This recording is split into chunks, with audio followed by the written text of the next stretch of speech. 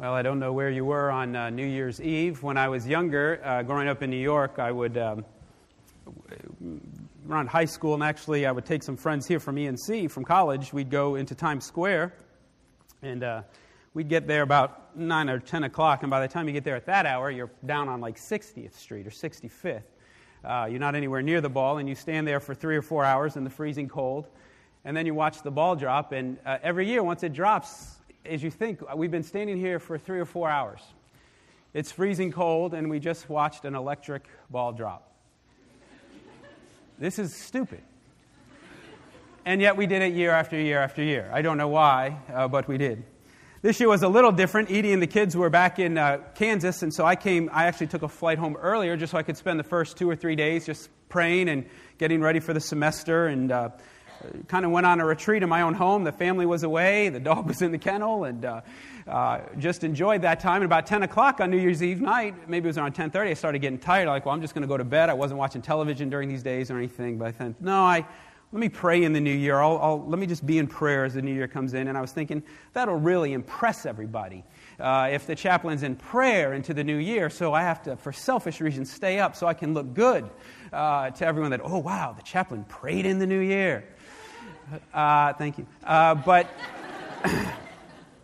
I really don't have a resolution, but there is this overwhelming, and it's not even connected to the message, it's just this overwhelming challenge, I guess, I'd like to give to this community. And no one person should make a community resolution. It always must come from community. No one person must make the community challenge. It must come from students and staff and faculty. But just this overwhelming sense that I hope, or maybe I should just frame it as a prayer, and pray that you would be willing to take this challenge on, that we be a community that talks to each other and not about each other.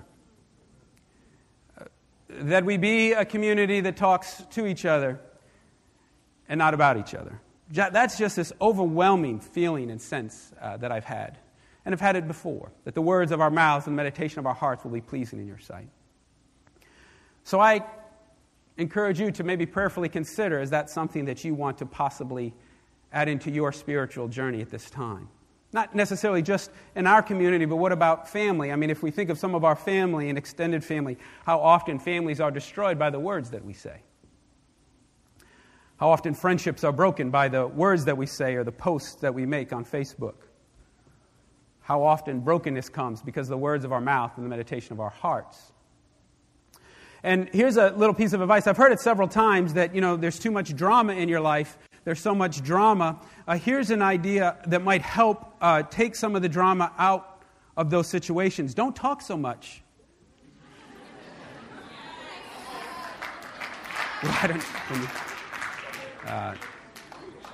Didn't expect that reaction, but that's where we go.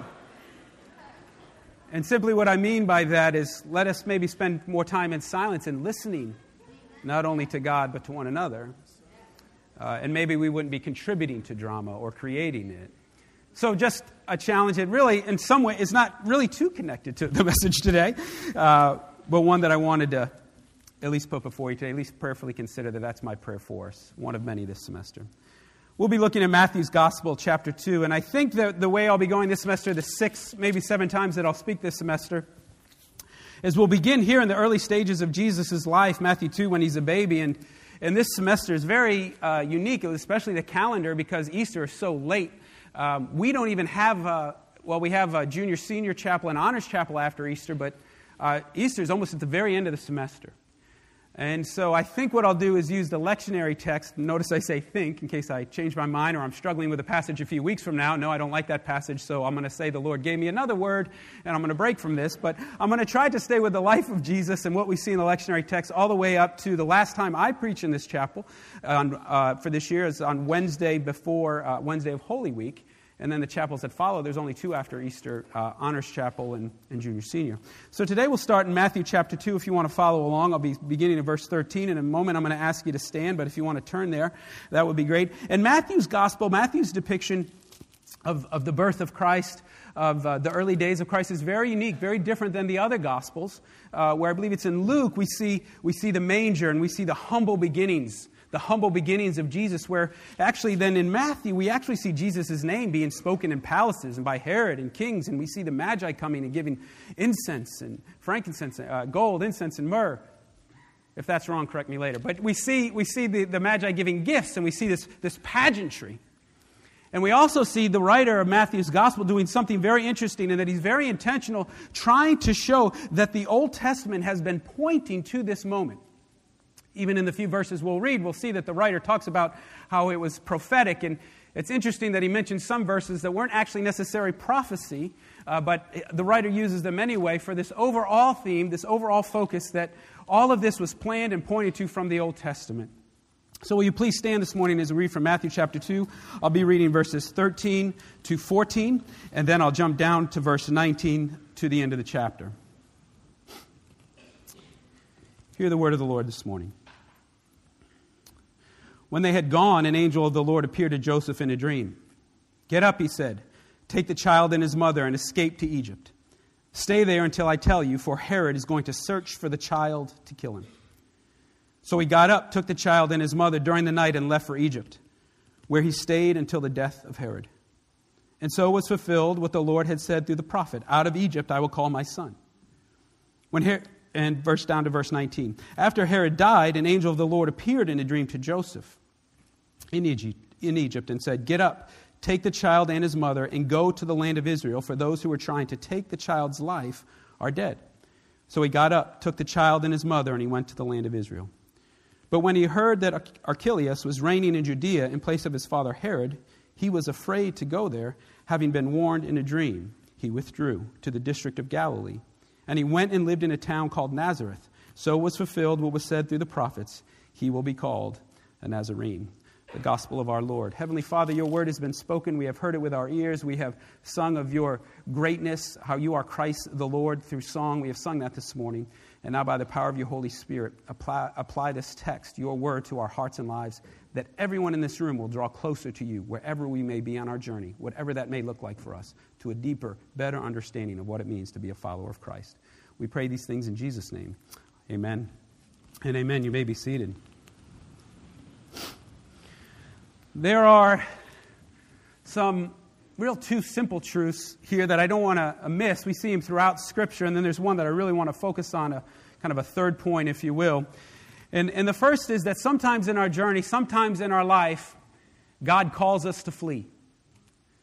Sometimes God simply says, run, get out, move away. And that's actually very difficult for some of us to accept. That's very difficult for some of us to hear from God, because no, Lord, I got this, really. I can handle this. I can handle this. But sometimes God says flee. Sometimes God says leave. So as we see in verse 13, when the Magi had gone, an angel of the Lord appeared to Joseph in a dream. Get up, take the child and his mother, and escape to Egypt. Verse 14. So he got up, took the mother and his child, and escaped to Egypt. Sometimes God calls us. Sometimes it is God's will. Sometimes it is God's plan for us to leave, for us to go. Sometimes it is God's plan for us to flee. And maybe many of you understand some of this, that because of situations or challenges in your life or struggles maybe that you've had in the past, there are certain situations, there are certain people, there are certain circumstances where it's just not good, it's not healthy for you to be around. And that you must just flee and withdraw from that. And I don't know about you, but sometimes I feel like I'm copping out or I'm selling out, or no, I'll have the strength of God. And no, God's saying, no, I want you out of here. I want you to flee.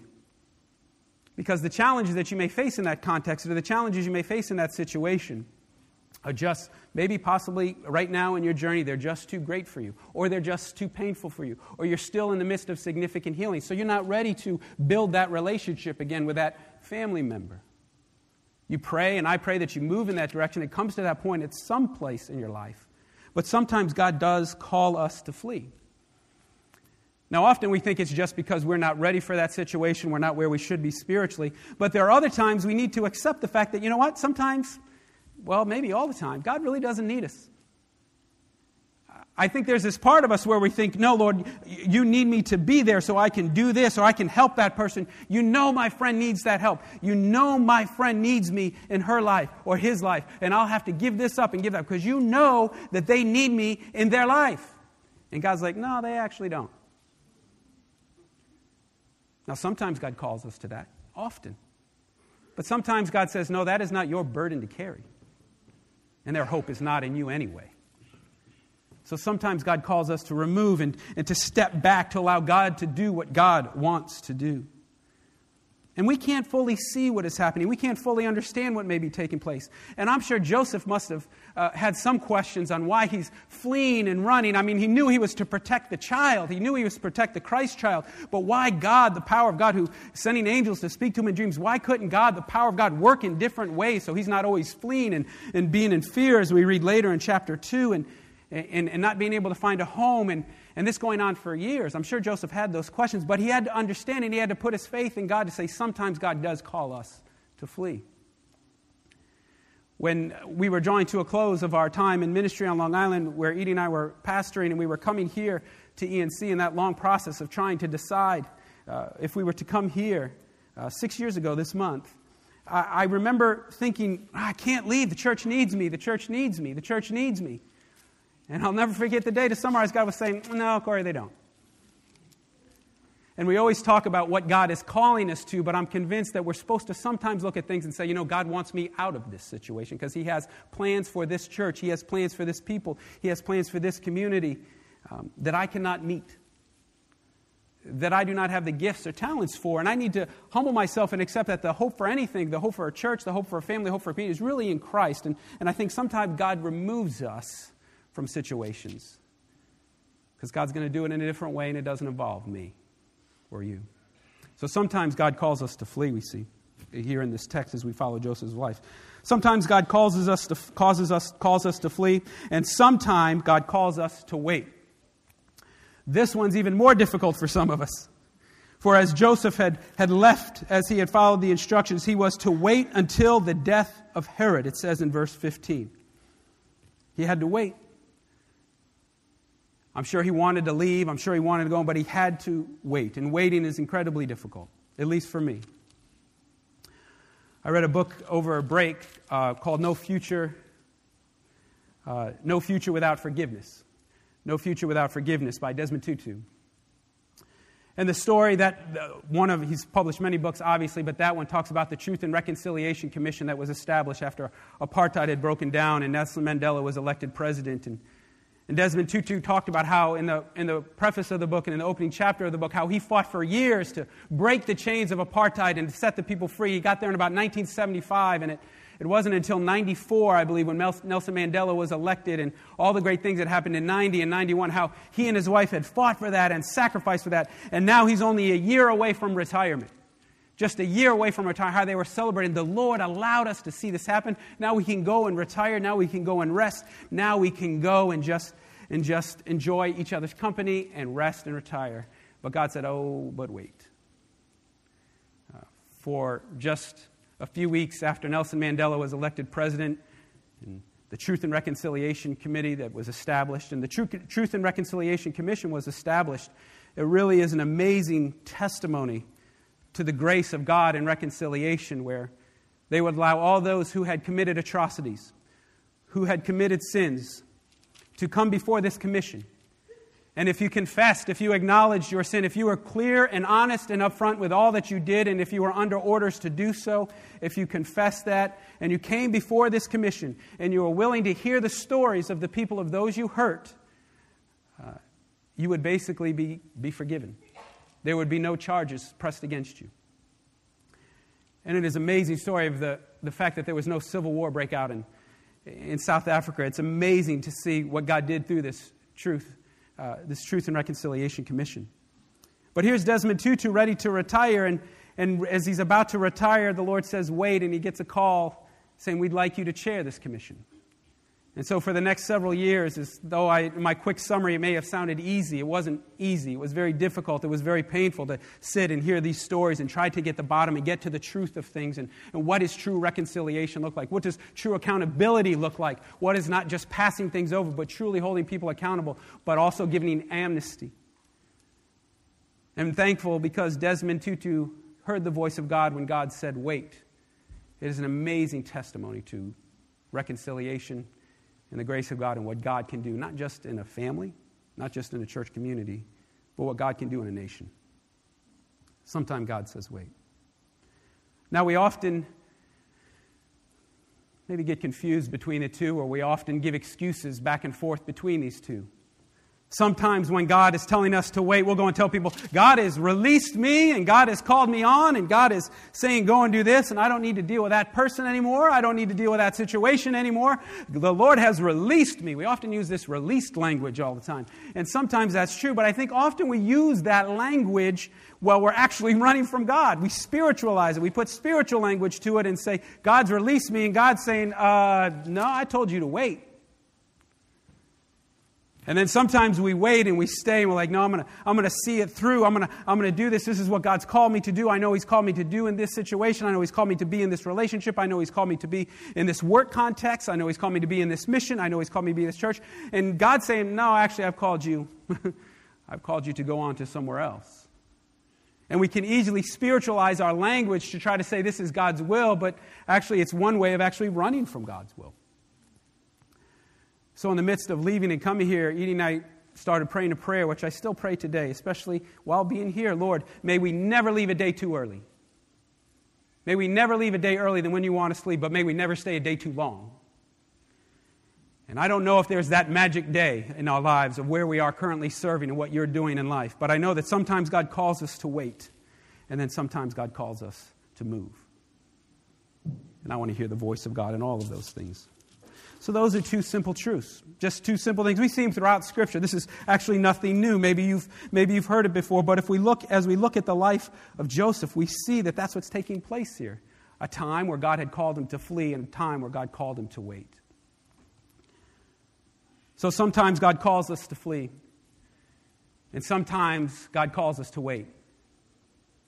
But at all times, God calls us to be faithful. Sometimes God calls us to flee. Sometimes He calls us to wait. But at all things, He calls us to be faithful. I think sometimes we quickly read the life of Jesus and we read of the Magi and we think of the pageantry that we miss the faithfulness of this incredible man, Joseph. A beautiful model of what it means to be a man of God. In verse 1, we see in verse 19, we read, because Joseph, her husband, was a righteous man, he did not want to expose her to public disgrace, and he had in mind to divorce her quietly. He had found out that she was with child. He hadn't realized that it was by the Holy Spirit. He hadn't realized that it would be a virgin birth at this time. So he had every right to just say, guess what she did? But instead, because he was a righteous man, he did not want to expose her to public disgrace, and he had in mind to divorce her quietly. And again, he did not know that she was pregnant through the Holy Spirit, and this man of God is still looking out and caring for the woman that he loves, even though he thought she betrayed him. And that the decisions he makes is to care for her and protect her reputation. He's not going on Facebook or Twitter talking about her. And if he's going to talk to her, and he's not going to talk about her. Well, that does connect, this message. I didn't think that would connect, but right there it is. So I didn't see that one coming, so thank you, Lord. But he was still going to care for her and still protect her, even though he had thought, at that moment anyway, she had been unfaithful. Later on in chapter 1, after the angel had visited him and told him what he was to do, the virgin will conceive and give birth to a son, and they will call him Emmanuel. What did Joseph do? Joseph got up. He did what the angel of the Lord commanded him and took Mary home as his wife. But he had no union with her until she gave birth to a son. God had spoken through the angel. Joseph faithfully got up, did what the Lord said. Verse 14 of chapter 2, as I had started reading, the angel of the Lord came to him in a dream. Get up, take the child and his mother, escape to Egypt. Stay there until I tell you, for Herod is going to search for the child. What did Joseph do? Verse 14, so he got up. He took the child and his mother during the night and left for Egypt, where he stayed until the death of Herod. Verse 21, angel appears. He's got a lot of angel visitors here. Angel appears to him again. Get up, take the child and his mother. Go to the land of Israel, for those who are trying to take the child's life are dead. What did Joseph do? 21, so he got up, took the child and his mother, and went to the land of Israel. Later on in 22, he was afraid to go there, having heard of Herod's son taking over, but having been warned in another dream, he withdrew to the district of Galilee. If you want to follow a biblical model of how women and men of God are to live, look to the life of Joseph.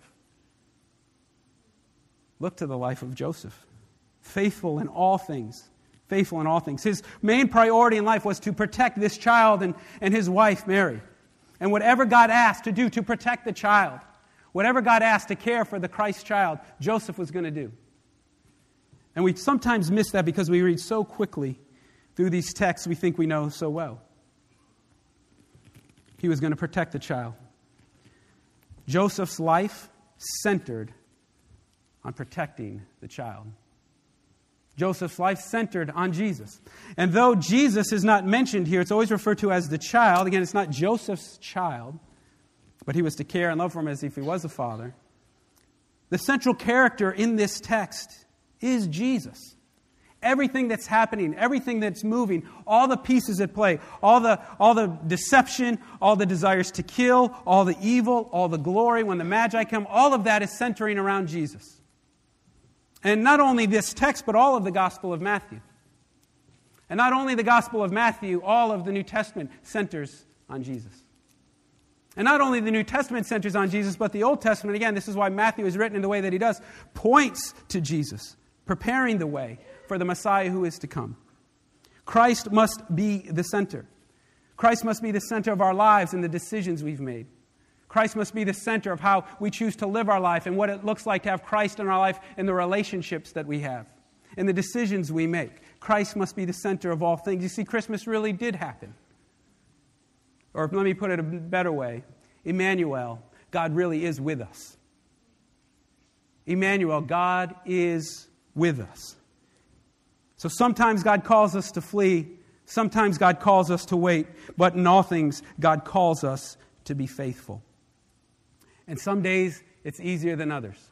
Maybe as we're gearing up for Advent, and you notice the Advent wreath is gone, and the sanctuary is no longer greened. It's often referred to as the greening of the sanctuary during Advent, and it's not as decorated as it once was. And maybe you've taken your tree out and thrown it in the garbage, or maybe it's still up like it is in our house, or maybe the packages are unwrapped and the excitement is gone, and now we're back to the day-to-day. And not only we're in the back to the day-to-day, we're at the beginning of the semester, and it's like negative 425 degrees out, and we're struggling, and we come back on Monday. Before you arrived, it's raining, and it's like 50 degrees, which means it's puddles everywhere in the morning, and then I'm walking out of the office, and now everything's iced over, and everyone's sliding all over campus, and it's dreary, and it's cold, and it's tired. But you know what? Emmanuel, God is still with us. God is still with us. So will you be faithful in the everyday things that God calls you to do, whether God's calling you to flee or wait or stay? We know a few things, that worship is not just during this chapel. Worship is not just music. Worship is not just gathering. There is worship when you enter into your classroom after this chapel. Will you be faithful in worshiping God then? Will you worship God then, even though it's not the end of the spring semester and you're looking forward to the summer? No, it's the beginning and challenges lie ahead. Will you be faithful in worshiping God as you enter into class? Will you be faithful in worshiping God even in those times where you don't understand the homework and you don't understand the test and you're struggling through the test? Will you be faithful in not looking on your neighbor's paper and trying to have them assist you in getting through this exam, however you term it? Will you be faithful even then? Will you be faithful in your studies? See, sometimes in the whole high holy days, which I love, and I love Advent and I love Lent, I love them and adore them, but we often just focus on the high moments of our walk with Christ, and we miss the day-to-day, and we stop being faithful in the everyday little things of life. Because the concerns and cares are too great. The concerns and cares are overwhelming. And all of a sudden, we gradually lose sight of Jesus, and we no longer center our life in Him. So as we look to the life of Joseph this morning, may he be a reminder to you.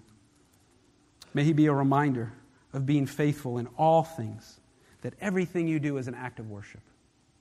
Everything you do is an act of worship. And may Christ be the center. If I was to read the full chapter of chapter 2, you'd see it's almost completely split in half. Almost. The first 12 chapters talk about worshiping Jesus, following the star. There's the light of Christ. There's the glory of Christ. It's like the center of worship, and the Magi there are worshiping. There's gifts. It's all this beauty and splendor and glory. And then the next 12 to 13 verses are almost the opposite. It's a story. There are verses of those who are rejecting Jesus. We see deep, deep, deep darkness in this text. I skipped over the verses not to avoid them just because they would need a whole nother chapel or two, where we see Herod deciding to kill all the children under the age of 2 in trying to search for Jesus. We see deep darkness and evil. Deep darkness and evil. And in this one chapter, it's similar to other parts of Scripture. There is the light and the glory of God and the light of Christ, but then we also see this darkness, and we see this evil at work, and we see this rejection of Christ. We see it in this text, and we see it throughout Scripture. So the story of Jesus Christ demands us to make a decision. This chapter demands us to make a decision. Either we accept the Christ child and worship Him. Either we accept the Christ child and allow Christ to be the center of our lives and give Him all the glory, as we sang this morning, or we reject Him. Either we accept the Christ child or we reject Him. So how do you want to live? How do you want to live your life? Do you want to live your life glorifying Emmanuel, God with us? Or do you want to live your life rejecting Him? God was protecting Jesus. God was protecting the Christ child we see in these early chapters of Matthew, and because of Joseph and Mary's faithfulness, we see them protecting the child. But there would come a day when God would step back. There would come a day when Christ would go to the cross for you and for me and for this world, so that we might be redeemed, we might be forgiven, we might be set free, that we might be made right with God. Will you accept that gift, or will you reject it? Will you be like the Magi and bring your very best and all that you have to worship Him, or will you reject it? And for those that have been followers of Christ for quite some time, will you allow the start of this chapel, will you allow the start of this semester to be a time where you at least begin the semester by saying, you know what, this semester I recommit my life to truly give Him all the glory, for He alone is worthy. Will you recommit your life to say, I will dedicate and completely surrender my will and way to God, so that He might be praised, so that He might be glorified, so that He might receive all the honor and all the praise? I don't know if Joseph was a Lecrae fan. Probably not. But Lecrae has a good song about taking the background. Lecrae has a good song about how he'll play the background so Christ can take the lead and get all the glory and all the honor. I think Joseph demonstrated that for us this morning. Will you live in such a way? Jake, will you come? Let us sing that song one more time, wherever you are. There you are. And may, as we sing this song together in closing, I pray that it be your prayer, that this be a day where you truly give God all the glory, you truly surrender Him, give Him all the praise. Let us pray before we sing.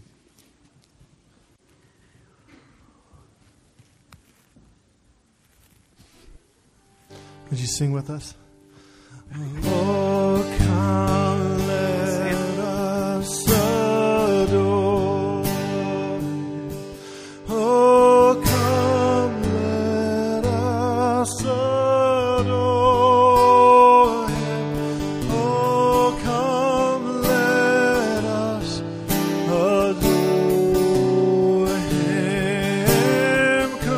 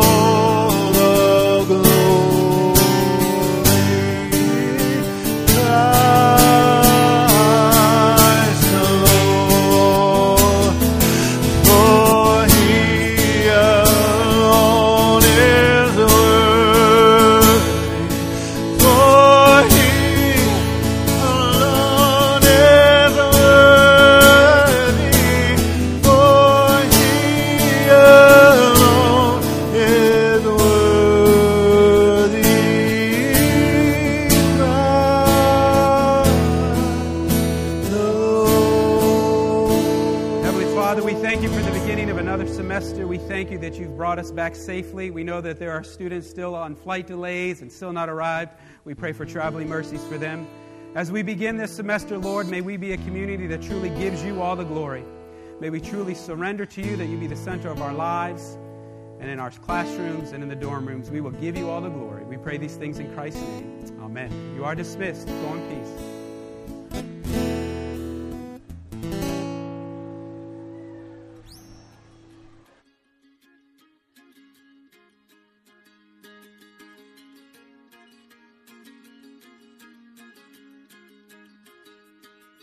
My